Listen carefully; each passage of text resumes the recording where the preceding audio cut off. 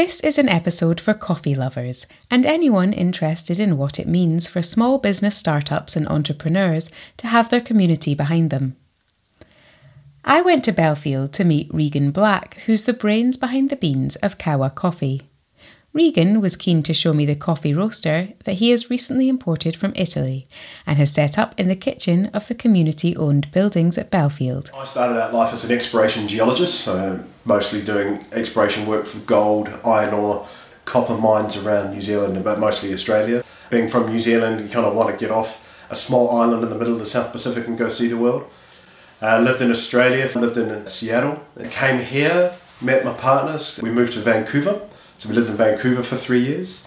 I lived in Calgary and then came back here, started in 2015, and the amount of change that we've seen in Portobello since we left in 2011, coming back in that time. When we first moved here, there was the Malva Rosa and there was the Espy, and that was about it. And you see the quality of some of the stuff now that Portobello is producing. It's a pretty cool place to live now.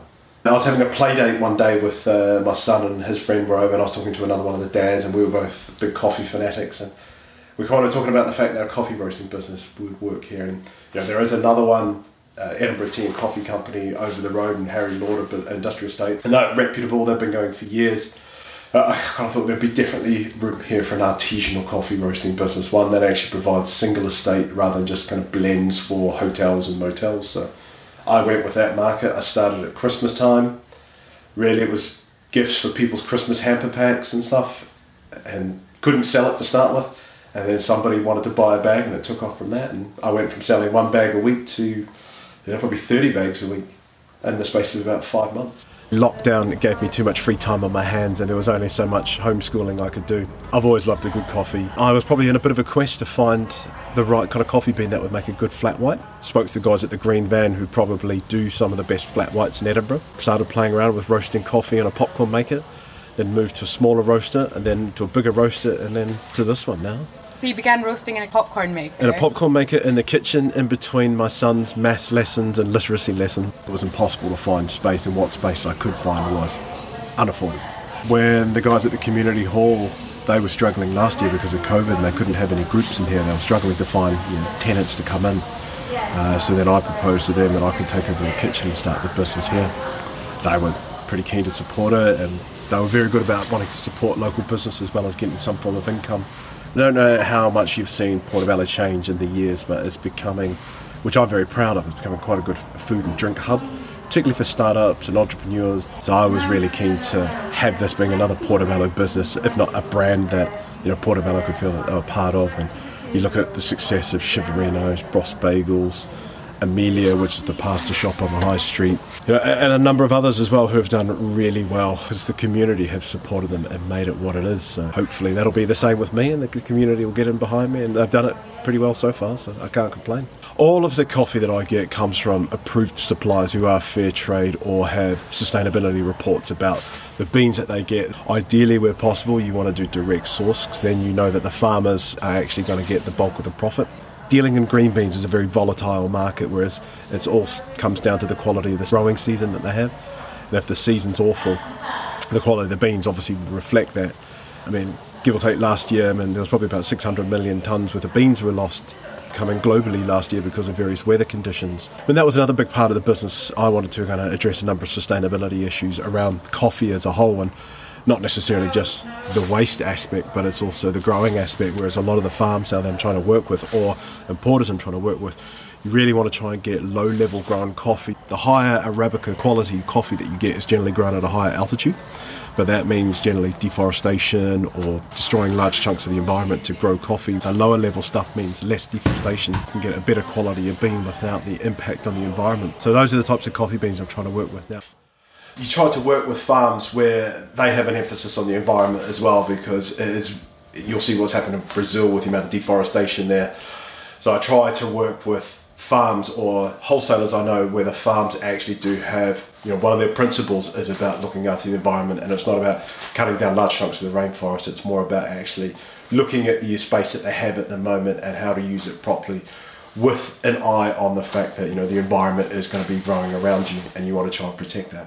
Has that been quite an education for you as you researched it, do you think, setting up this business? Have you been surprised by what you've discovered? Yes, I mean, certainly surprised about the amount of kind of global conglomerates or the bigger corporate entities that own large-scale farms who don't really have, I guess, a mandate to address environmental impact issues from the coffee industry. I mean, if you look at some of the reports, there are some pretty shocking statistics coming out, not necessarily the amount of kind of land that is required to grow coffee, but the amount of waste as well. So there'd be something in the range of about 5 million cups of coffee a year thrown out.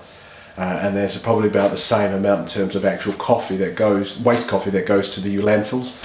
And the amount of carbon dioxide that comes from that as a result is pretty scary as well. So it really was trying to look at ways, when I set the business up, is how to kind of close that loop to make sure that you can actually use coffee as well. So one of the things I'm looking at doing is all the cafes and restaurants I'm supplying to at the moment is I'll go collect the used coffee grounds from them, and I'm working on turning that back into a body scrub, and it's basically working with shea butter, coconut oil, vegan essential oils, and then trying to turn that back into a circular economy product. One of the other things you can do with coffee is you can basically use it as an insulate disc. You put wildflower seeds on the inside. During the winter, the coffee will insulate the seeds and protect it against any kind of form of frost. Slugs and snails hate it. So whatever flowers or plants you're trying to protect, or if you have an allotment, if you're trying to protect whatever vegetables you're trying to grow, put a ring of used coffee grounds around the base of the plant. So that's my little crusade now, having researched the industry and seen how shocking it is. So this here is an El Salvadorian Diamante. So this is quite a high altitude small farm. So as you can see, the seeds are actually quite small compared to, say, seeds from a Papua New Guinean, which would be a lot bigger than this. They take really well to the heat because of the humidity in them. And they go to best at a darker roast because of the humidity that's actually in the bean. So with the humidity in the bean, there's obviously a moisture content inside the bean. So you have to kind of let that sit at a high heat and allow it the pressure of the humidity to form inside the seed. Once that pressure reaches a certain level, it starts to crack, and that's what you call your first crack. And after that point, the coffee is drinkable. That's going to be a lighter medium roast, which is generally more like your Starbucks kind of Costa style coffees. But if you let it sit to a darker roast, then you actually start to bring out the sugars and the natural caramels within the seed, and that gives you all your different flavour profiles. Amazing. And what if you want to decaffeinate your coffee? What happens to it? There's various ways of doing a decaf. So the one that I get and supply the green band to, it's called a Colombian melting water decaf. So the beans, they are caffeinated, and they sit in a solution, and through osmosis the caffeine within the seed comes out and then goes into the solution, and then basically you flush the solution of the caffeine, because this flavour profile of that seed's still in that solution. So you flush the solution, the caffeine goes out, and then you put the beans back into that solution, and then because of osmosis, the flavour goes back into the, kind of like a marinade, goes back into the seed, and then that's it, ready to go. This is the roaster. It's imported from Italy.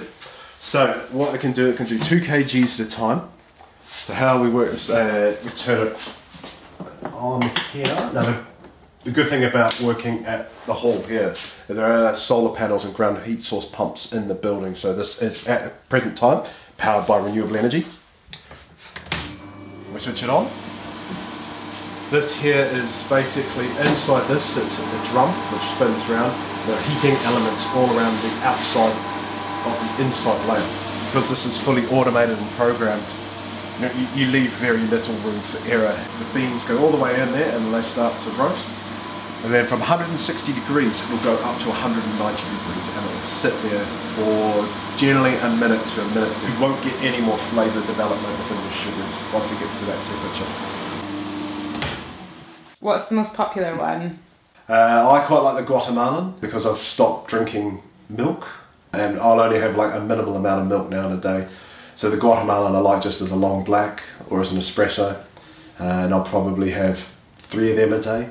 You know, the decaf goes down really well, and the Rwandan goes really well with oat milk as well, which is a big change. Is, you know, me in particular, I moved away from drinking milk, or a lot of milk. Do you know my top tip? Hazelnut milk. Why isn't everybody drinking hazelnut milk? It's amazing. It's so delicious. Yeah, I've never had it. I've had Give it a go. I've had the barista oat milk quality. I like that. That's really good. So you've whetted the appetite. Where can people buy? The Willow up at Willow Bray, Root Down, Beach House Cafe and the Beach Hut, Malvarosa, Green Van, Portobello Markets, Haddington Farmers Market, as well as you can go to the website and just order direct from there. So you said you come in at 8 at night? 8 at night, generally 4 nights a week to keep on top of the orders. So I run another business during the daytime. Once we've done bedtime duties and cooked tea and done the dishes, I come over here and roast coffee.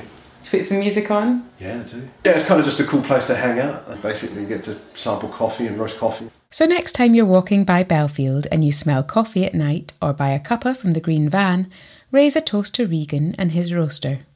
If you can't last until the next market day, his website is u2kawa.com, letter U, number 2, kawa.com.